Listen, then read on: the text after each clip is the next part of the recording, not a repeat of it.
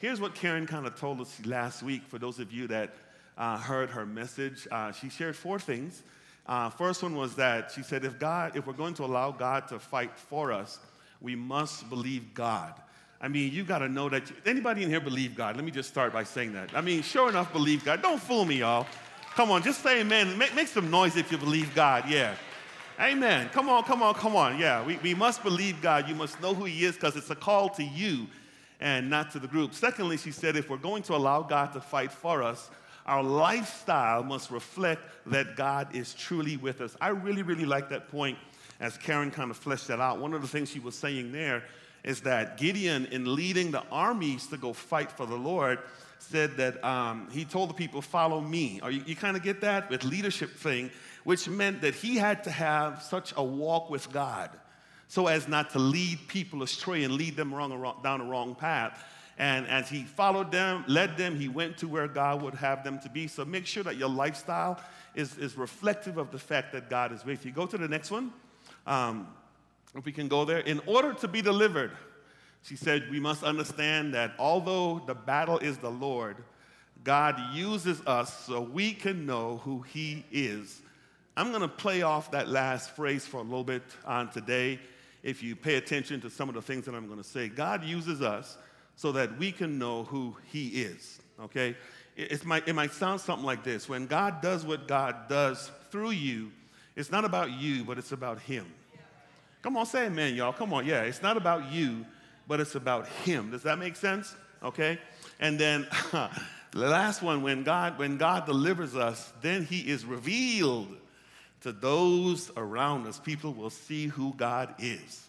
So we're going to talk to that. Go to the next slide. Kind of walk through here. So here's where I'm going today. Be careful of who, where, and what you worship. Important statement. Be careful of who, you guys got that? Where, meaning location, and what you worship. If you're not cautious of these 3 things, we could potentially find ourselves just like the Israelites did in the time of the judges and find ourselves defecting. I want y'all to hear me carefully from our walk with God. So be careful of who, be careful of where, and be careful of what you worship. So go to the next slide.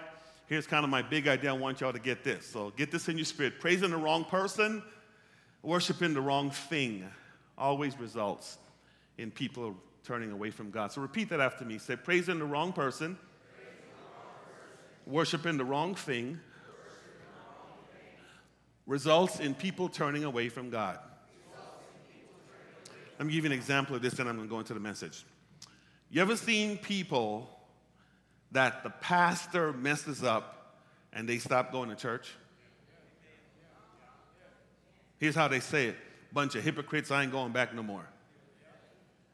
They were praising the wrong person. They were worshiping the wrong thing. And the result was they turned away. Come on, y'all. Yeah, you know. So be cautious of that to get to where God would have us to go. We don't want to miss that. We want to stay focused on God. So as we kind of go into the text, let me pick up here. I'm in chapter 8. I'm going to jump all the way down to verse 22. I'm going to skip the issue with the Israelites, with Gideon having to deal with the tribe of Ephraim and them not being invited to the warfare. I'm going to skip all of that. You can read that on your own. And I'm going to invite you to read the following story because it's extremely interesting. I think it's Abimelech, Gideon's son, kind of steps up to the plate and what he does.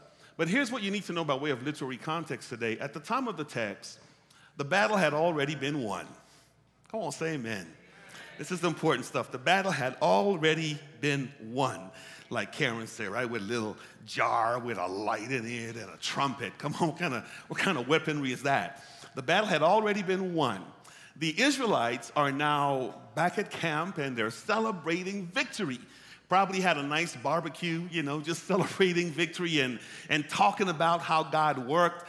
Let me go here. Talking about how Gideon led them in victory to defeat the Amalekites. And if you're like human like they probably were, you can hear them saying things like, man, did you see how the king of Midian was running when we were pursuing him? Where's he now? He's not as bad as he set himself up to be, right? You can hear them having these conversations and these dialogues about what just happened, how they defeated the Midianites, how they did all that stuff, and now they're celebrating thinking that they're in charge. So the first order of business in the mind of the Israelites, since they just had this momentous victory in this battle that they just fought, is we need to make sure this doesn't happen again. And so I have a suggestion. Somebody said, being the good Baptist folk that they were, I'd make a motion. Church polity, they got to have that. Yeah. I make a motion. And I nominate Gideon to be our leader. Not only do I nominate Gideon, but I want to make sure we have a good succession plan in place. I want to nominate him, and when he dies, I'm going to nominate his sons, and when his sons died, I'm going to nominate his grandchildren, because I want to make sure this never happened again. Do I have a second? And that was probably the conversation. I'm making light of it, but something was going where they said, we need to make sure that this doesn't happen again. So they try to put some things in place to position themselves. So let's read. Go with me to chapter 8. Let's read, and then I want to walk through this, and then we're going to talk through it. Look with me at verse 22 and 23. Let's just look at those first two verses, and if you're there, say amen. Okay. Notice what it says. The Israelites said to Gideon, rule over us. Come on, say rule over us. No, that wasn't everybody. Everybody say rule over us.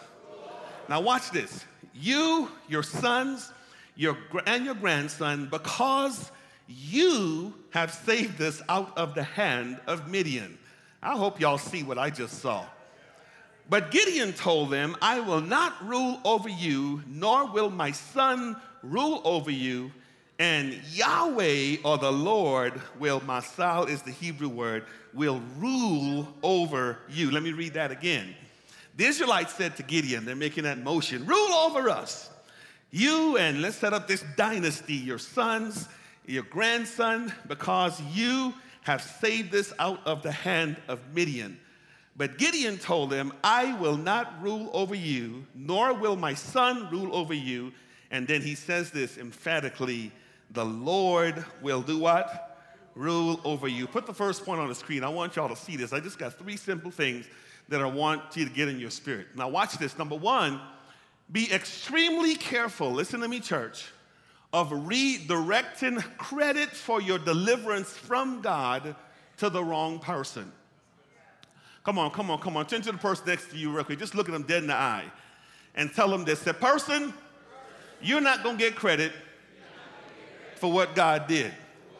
Yeah, come on, look the other way. Tell the other one, say, other person, you're not going to get credit for what God did. Very, very important that you not miss this, okay? Now, a couple of things for you to understand in the text. Remember with me, the concern with God in choosing Gideon and using the people of Israel to go engage the Midianite was that he was concerned, chapter 7, that they would take the glory for what he was about to do. Come on, y'all know this.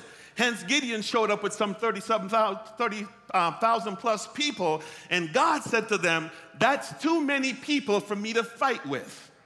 And so he reduced the number from some 22 went home. He said, those that are afraid, go ahead and go because I can't use you because of fear. And the numbers were reduced, yet and still God said to Gideon, you still have too many people. I want you to reduce it even more. But the instruction there was you take them down by the water, and I'm going to do the separating, okay? Now the tribe ended up with, the army ended up with about 300 people left that God used to do what God wanted done. Because, remember with me, he did not want them taking credit for what he did.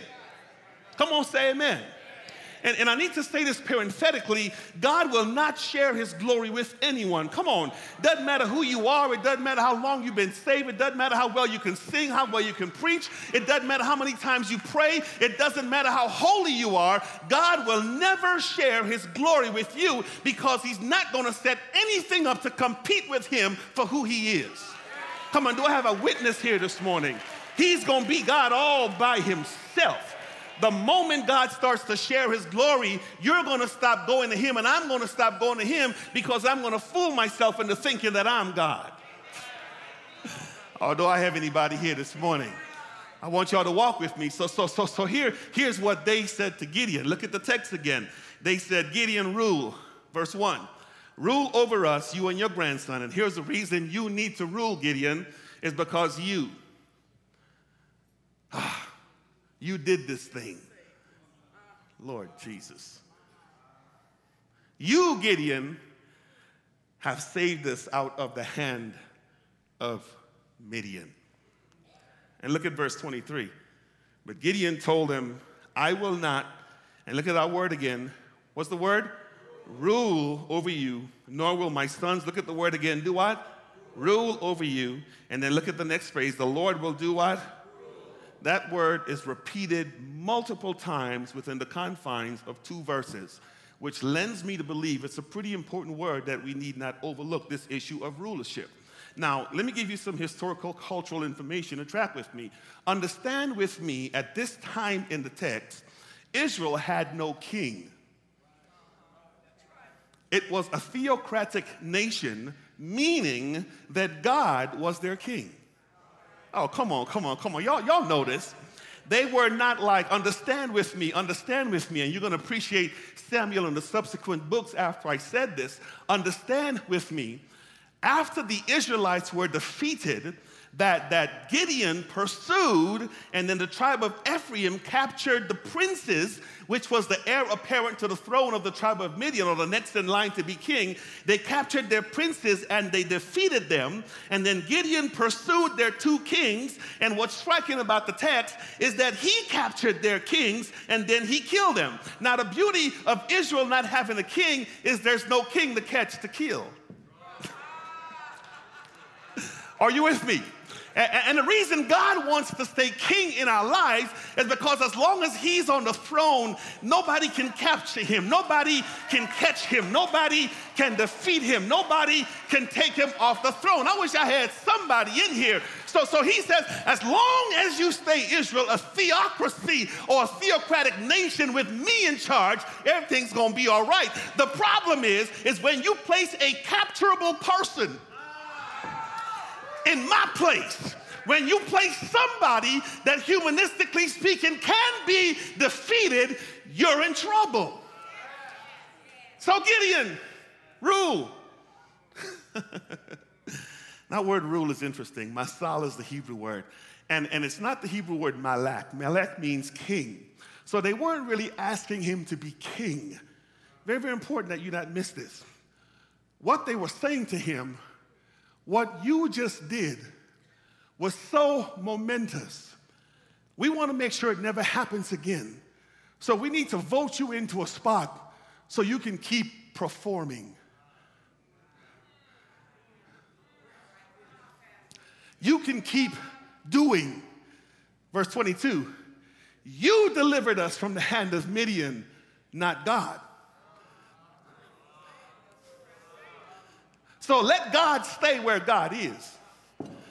Matter of fact, he's been silent for a whole long time, hence our subjection to the Midianites and to all these different tribes. So since you acted like you were God and you did better than God has ever done for us, not realizing that the only reason Gideon was able to do what Gideon did was the Spirit of the Lord had empowered him. You see, had they known God, they would not have missed that little fact.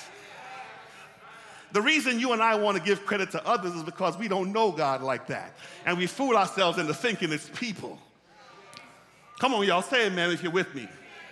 So Gideon, rule, perform. We want to put you in a spot where whenever we need something done miraculous, we can go to you. So that word masal is more of a performance-based word than it is a kingship or a hierarchical type of word. And what the word rule means, it means to lead, it means to direct, it means to control, it means to have authority, and it's not king. I want you to be clear about that because God was their king. And I think they had some semblance of understanding of that, but they didn't know how to access God. So Gideon, we need to put you in a spot. This is free. No different than when Moses went up to the mountain and the Israelites came to Aaron and said, we need something to take the place. Are you with me? So rule. Come on, say rule. Say it again, say rule. So here's the thing. Be extremely careful of redirecting credit for your deliverance from God to what? The wrong person. Because here's how I said it, and I hope you didn't miss this. Had they realized that any performance that Gideon did was not based on who Gideon was. Remember with me, when God first called Gideon, here is his response. I am the least, my tribe is the least in Manasseh, yet and still God refers to him in his created purpose and destiny, mighty warrior, meaning that I created you to be more than you are, but let the record reflect, when I use you, it's not you, it's me working through you. By way of application, I love our president. Don't get me wrong. I appreciate him. I appreciate all the accomplishments that he has made. Matter of fact, I fought so he can. I'm just kidding. But let's not make the mistake of crediting him for what God is doing in the earth. Come on, do I have at least 2 witnesses here? Great guy, great model, great person, doing a lot to help folk that are less fortunate, all that good stuff, in spite of areas where I may disagree with his leadership style and his theology, and in spite of all of that stuff, good person. But let's not make the mistake of crediting him for doing what God is doing. Are you with me? Let me go one step further. When God does what God is going to do in the earth realm, don't make the mistake of locking into the creation and missing the creator. Oh, come on, y'all. I mean, it's so easy for us to do because when our favorite song is sung, it's natural for us to stand up and wave a few handkerchiefs and say, sing girl or sing dude. And the moment the person gets off the platform, we run up to the creation and we say, perform, good job, keep performing. I wish I had somebody here performing for us. And we miss the fact that it was God working in them. It was God who gifted them. And we'll take 1 second to God be the glory while the song is going on, but when the song ends, we forget all about God and we focus on the vessel. I wish I had somebody in here. If this vision is to be realized, and it will, don't you dare make the mistake of saying our pastor. I want y'all to hear me. But for God, I am no different than the homeless person out on the street. But for the grace of God, you and I are no different than the drug addict that's out there struggling. But for God, you and I are no different than the prostitute that's on the street. All we are vessels to be used by God. Don't make the mistake of allowing the glory of God to rest on you and stopping like it's all about you. Transfer, give it to him. Give it to him, give it to him, give it to him, give it to him. Nothing special about this church. So if you're going through some dynamic, some struggle, some difficulty in life, and the church helps you, don't make the mistake of saying, oh, that church, they just helped me. No. The church was a vessel. God helped you.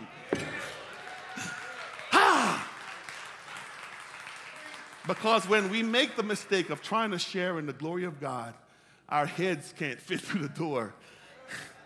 Are you with me? It can't seem to get through the door anymore. So be careful, guys, of redirecting credit for your deliverance, for God working in you, to the wrong person. Don't let it rest there. I have to belabor this. Don't let it rest here. Are you with me?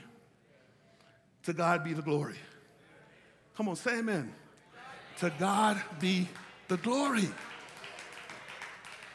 Because folk might not know God the way they ought to know God, and they'll mistakenly think that you have become God to them. And then they will make a motion I make a motion that you continue to perform for us. Because when I see you, I see God. The growth is to move out of the way so they can see God for themselves. Come on, are you with me? Come on, is this making sense? Now, secondly, Gideon was cool. Here's what he said, verse 2. Gideon told him, I will not continue to perform or rule over you, nor am I going to let my sons or their grandchildren. And then he says, Yahweh will masal. The Lord will rule over you. Okay. Second point that I'm going to read. Let me read first. Look at verse 24, and this is a lot of reading, all the way through 27. Let me read it, and I'll take my time to deal with it. You guys are there? And he said, verse 24, I do have one request, though. Interesting. It's always scary to me that when you follow up, God's going to rule with, but I have one thing. I'm always concerned about that. I have one request, that each of you give me an earring from your share of the plunder. And then parenthetically, most of your translation has this. It was the custom of the Ishmaelites to wear gold earrings. Now, let me clarify that before I go on. It's not saying that the people of Israel were wearing gold earrings, although there's nothing wrong with it. I seriously thought about wearing one this morning, but then I really did, but I don't have a hole in my ear, so. It's like to drive the point home, but I'll leave that alone. The Ishmaelites, remember, they were the offspring of this Hagar thing. You remember that, right? Which were the results of the Midianites, okay? So the word Ishmael is just another way of using the word the Midianites. So when the Israelites captured the Midianites, they took all their stuff, is what they're saying, okay? And so he says, give me some of the stuff that you took from the people you just defeated, okay? And it said they had earrings in verse 25, and they answered, we'll be glad to give them. So they spread out a garment, and each man threw a ring from his plunder unto it. And then that was a huge offering. That was a huge, verse 26.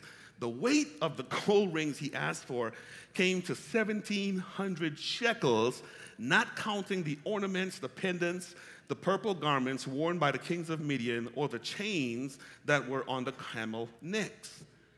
So if you work that out, that's like about 40-something pounds worth of gold. That's a lot of gold. Come on, y'all, that's a whole lot of stuff. Verse 27, Gideon made the gold into an ephod, which he placed in Ophrah,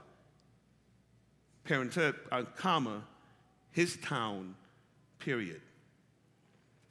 I like the ESV here. NIV says, all Israel prostituted themselves by worshiping it there. The ESV is a little harsher. They whored after. I like that word better. It's just more gross, you know.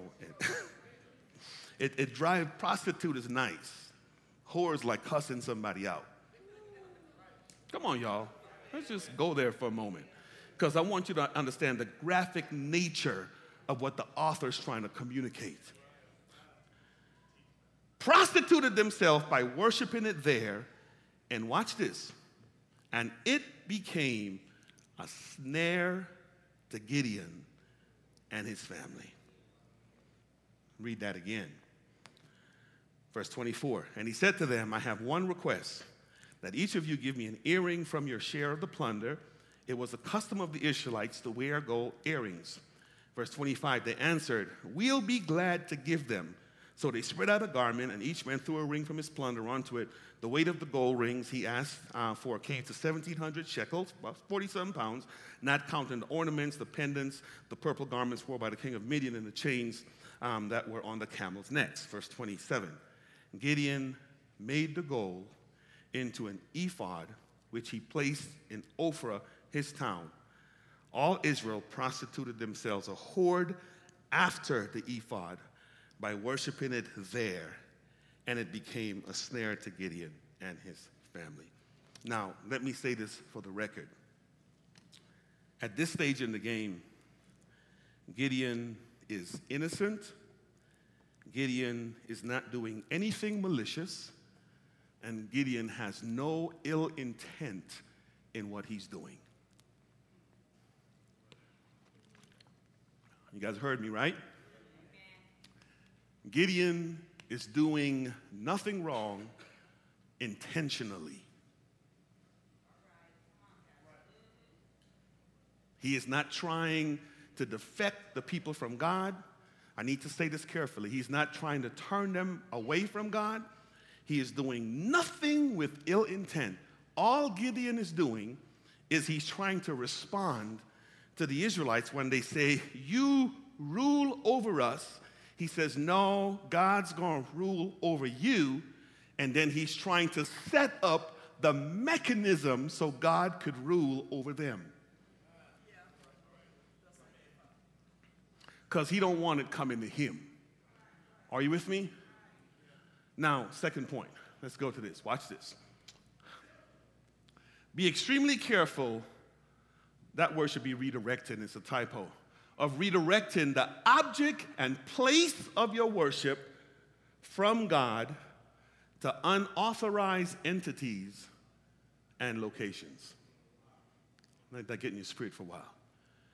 Be extremely careful of redirecting the object and place of your worship from God to unauthorized entities and location. Let's go to the text. Just jump all the way down to verse 27 and keep your eye on it as we kind of work through this.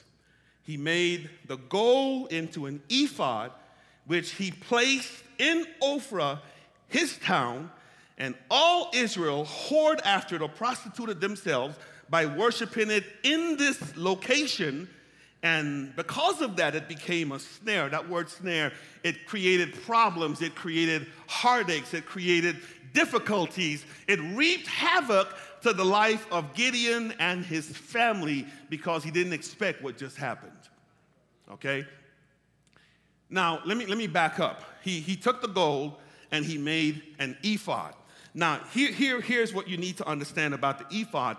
If you were to read the book of Exodus chapter 28, you'll hear God giving Moses specific instructions on how to erect or set up the cultic worship systems for the Israelites. Let me tell you what I mean by that. The ephod then was a vest that God instructed to be created with specific intricacies. This is why Gideon needed the gold, because the ephod were to be made of gold thread. So it's not saying so much that he placed gold on it, but that he had to melt the gold down for him to sew and put the buttons and to put everything in place, because the ephod had to be a specific way with a specific design, because God gave specific instruction. Because here's the second thing. Once the ephod was created, the next thing you did with it was you placed it on the high priest. And the ephod on the high priest contained what's called the Urim or the Thummim. And these were oracular devices through which God would speak through the priest to the people. Are you with me? So when you look at ephod in the Old Testament, the priest would always wear this thing. And whenever you wanted to have access to God, you can go to the priest, because in the Old Testament, God really didn't reside within individuals. Only the Levitical or the priesthood tribe had access to God. Come on, y'all know this, right? And so here's problem number one. Gideon was a warrior, not a priest.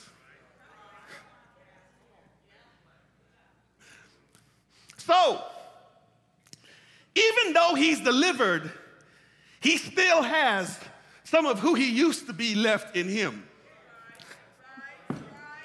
You need to hear this, because even though you and I have been delivered, in us, there's still some of who we are. Come on, y'all. Come on. Who we used to be left in us. That's why when we get upset, here's what we say: girl, don't let me lay my religion down. I ain't been saved all that long. 40 years ain't that long now. Are you with me? And we're quick to want to take off what God has done or undo all the work that he has done so we can let people see who we used to be. So he makes this ephod. And understand with me, the design of the ephod is to rest on a priest. Now, Gideon, mind you, is deflecting praise from himself and trying to give it directly to God. So there is no priest in his tribe. There is no priest in his family line. So he has to construct something to place this ephod on. I wish I had somebody in here. Y'all. So when the people come, they're not accessing Gideon, they're accessing the ephod with this thing. Doesn't it look like the thing that God said to him, tear down a while back? Come on, are you with me? Because what he's really doing is setting up the very thing that God had delivered him from in chapter 6. And in essence, he's creating another Baal. I wish I had somebody in here. Innocently, it's not malicious, it's not ill-intended, but he's doing who he used to be.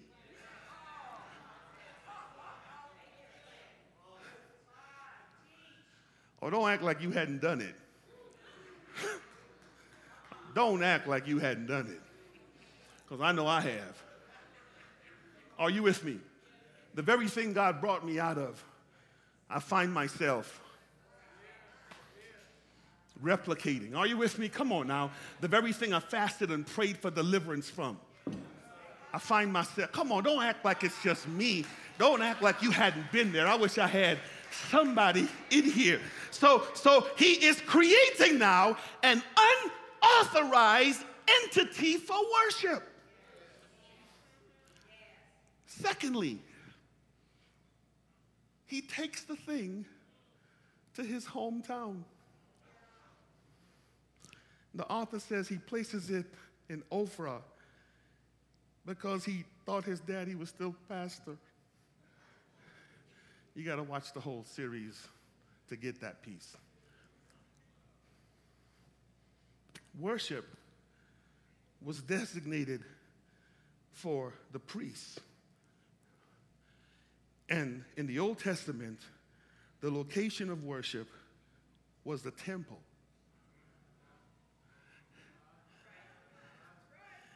If you know the Old Testament tribal systems, the temple is not in Ophrah. This booger is relocating the place of worship to where he wants it to be, because he built the thing that he wanted people to have access to God to. Are you guys getting this? Now let me help y'all with this, because you're probably saying, where is he going with this? Well, in the New Testament, here's a mistake we make as a church. We misconstrue the theology of the priesthood right of the believer by saying, God lives in me, I'm a priest. Sure enough, true. But then the mistake we make is, because I'm a priest, we relocate the place of worship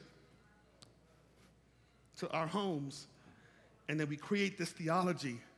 I don't need the church no more.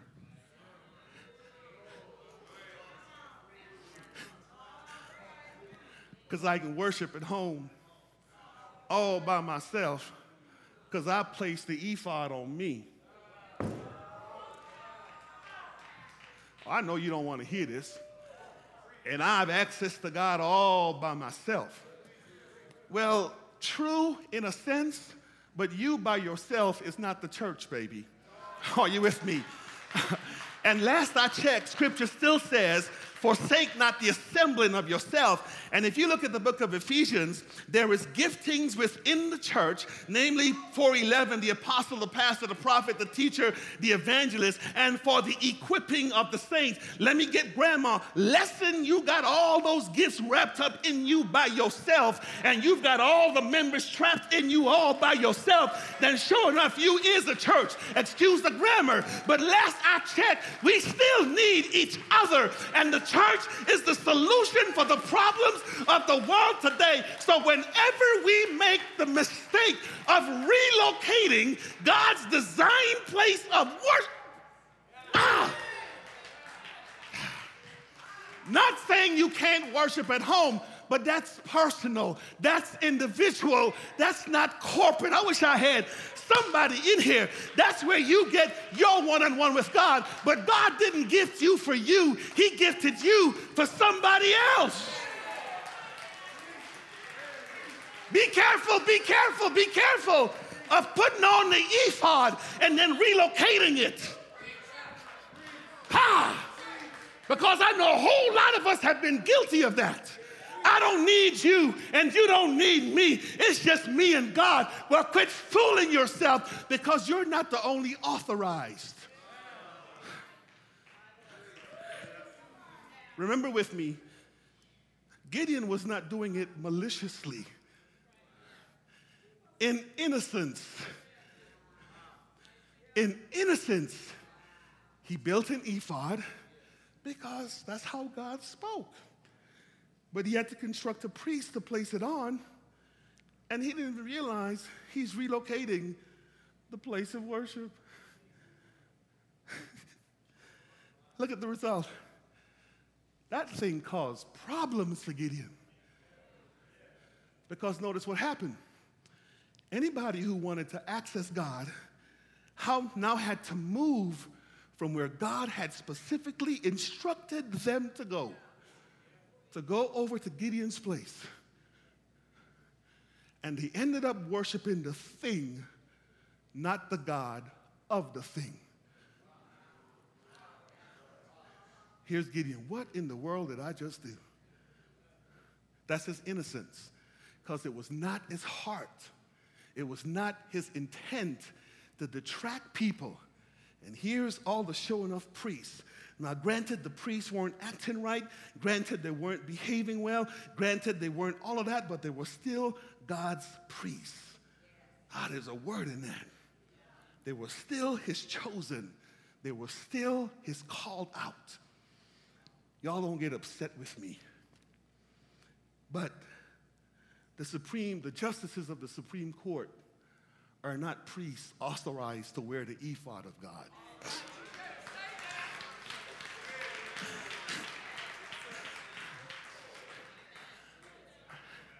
The White House is not the location of the place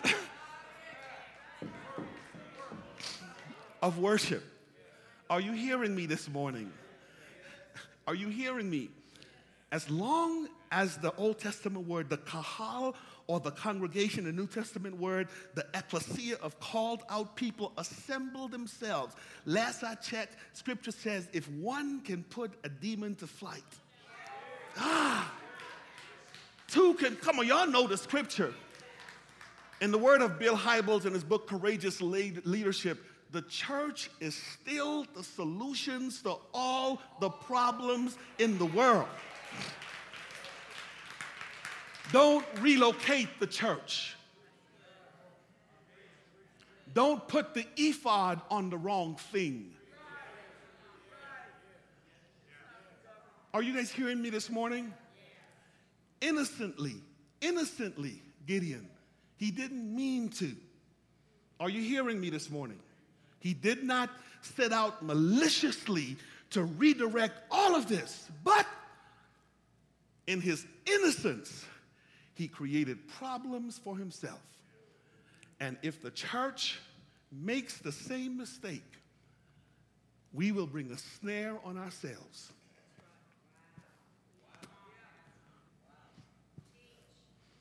On our families, on our children. Here's how it plays out for those of you with little kids. baby, you ain't got to come today. Just stay home. And your child grows up, and it's cultural norm to come to the place of worship. So his new paradigm is, I can wear the ephod and I can relocate the location whenever I want because God is with me. And he has no connection with the body of Christ, he or she. And their value system is completely different from those who are used to going to the place of worship. Are you hearing me? Look at the shift in our culture. There's a Gen X, or not Gen X, the millennials, and those underneath. Their value system is completely different from people of yesteryear. It's okay to do this. What's wrong with being in a same-sex relationship? What's wrong with cohabitation? What's wrong with this? It's because they have relocated the place of worship and placed the ephod on the wrong thing. And they're suffering the snare. Are you hearing me? I am concerned at my core for the next generation. To be honest with you, as a leader, I wake up in nightmares saying, God, how do we reach tomorrow's church? Because you figure that child that's born today is going to tell you same-sex marriage is okay. Because they know no different.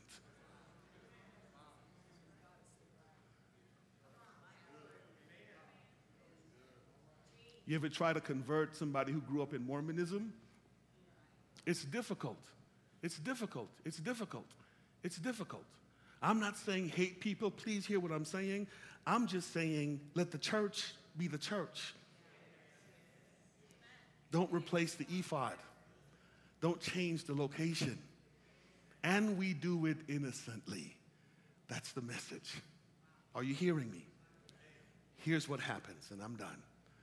Look at the rest of the text. Look at how it ends. Verse 28, thus Midian was subdued before the Israelites and did not raise his head again during Gideon's lifetime. The land enjoyed peace for 40 years. It's a season of rest. Verse 29, then Jerubbaal, son of Joash, went back home to live. He had 70 sons of his own, for he had many wives. Bless his heart. I don't know how he did it. I got one that I'm praying through. And it says his he had girlfriends, Lord Jesus, who lived, and she was across the way in Shechem, and bore him a son who he named Abimelech. Gideon, son of Joash, died at a good old age, and he was buried in his tomb, in the tomb of his father Joash, in Ophrah of the Abiezrites. 33. No sooner had Gideon died than the Israelites again prostituted themselves to the Baals.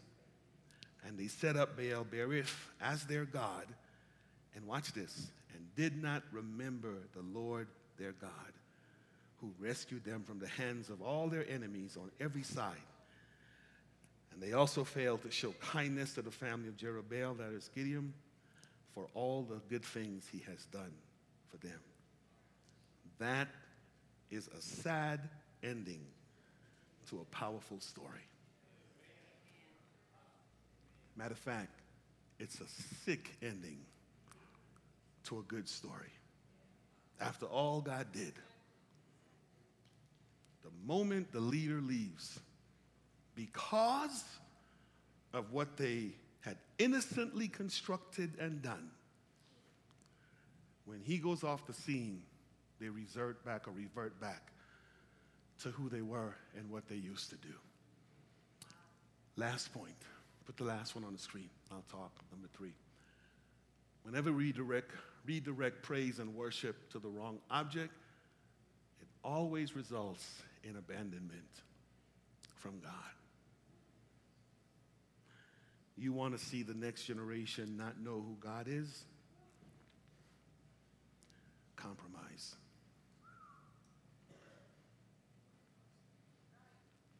Compromise. and we see it happening. I'm scared. I have grandchildren. I have generations that's following me. You have the same thing. What will that look like? Is the writ in their history going to be, and that generation strayed and followed after the cultural norms, and they didn't remember God? But we're busy having church. Annual days and musicals and pastors' anniversaries and deacon days and ushers' days, and we have no impact. This may sound shocking to you, and I've said it before, but sinners are supposed to sin. We have an obligation to point them to God. Lovingly. Are you hearing me? Not being critical, not being hateful, not being condemning. I'm not saying hate. I am not saying condemn those in same sex. I'm saying love them through their stuff, because I still reflect on John 3:16. Here's how it says, God so loved the world. Man, in this ruling, that thing kind of jacked up my theology a little bit, because what it really says is God loves the worst of sinners just like he loves me.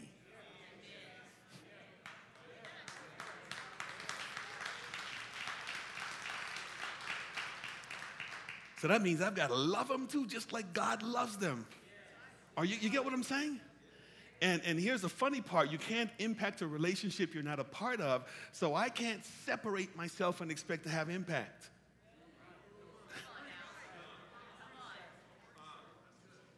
That's love. Man, we got a lot of growing to do. So I want to pray, and I want us all to pray. If you're like me, this is me, and then I'm done, then we're going to communion. If you're like me, this week, y'all heard Dayron, him, Vonda, and myself, and Katana, we were at this missions conference just like, Lord Jesus, forgive us. Forgive us. We did like 50 times. Because the church is supposed to have impact. It's supposed to have impact.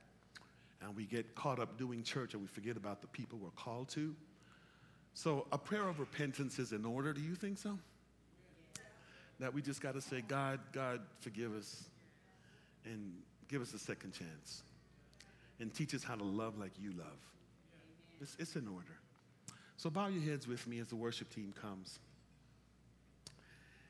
Jerubbaal. As we bring an end to this series, be cautious of taking glory from God and placing it on the wrong person. Be cautious of redirecting the object of your worship to the wrong location. Thirdly, because when that happens, we redirect people from God. So I just need you to bow your heads where you are, and in your own way, as we play softly, we want God to be God in our life. That we give ourselves away, Lord.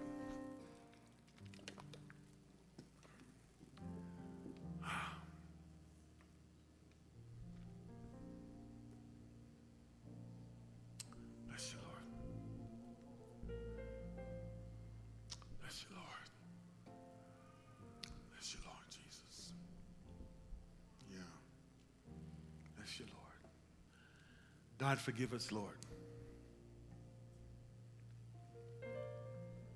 for laying dormant and allowing culture to dictate to us next steps.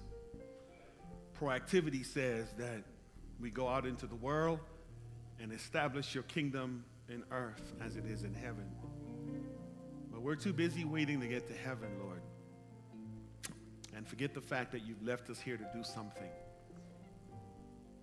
We don't want to be guilty of the innocent sins, frailty of Jerubbaal, Gideon. We don't want to bring a snare upon ourselves. So in all of our lives, we do a self-evaluation introspectively, our homes, places of worship, places of work. We reevaluate why we're there. So God, as we prepare to come to this table, reconsecration is in order, God.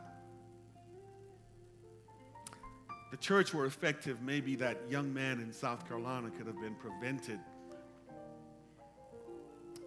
All the crimes and the gang violence, and we react to, but nobody is going out evangelistically to reach a lost and a dying world. Let's save the gang member and bring him to a relationship with you before he shoots his next victim.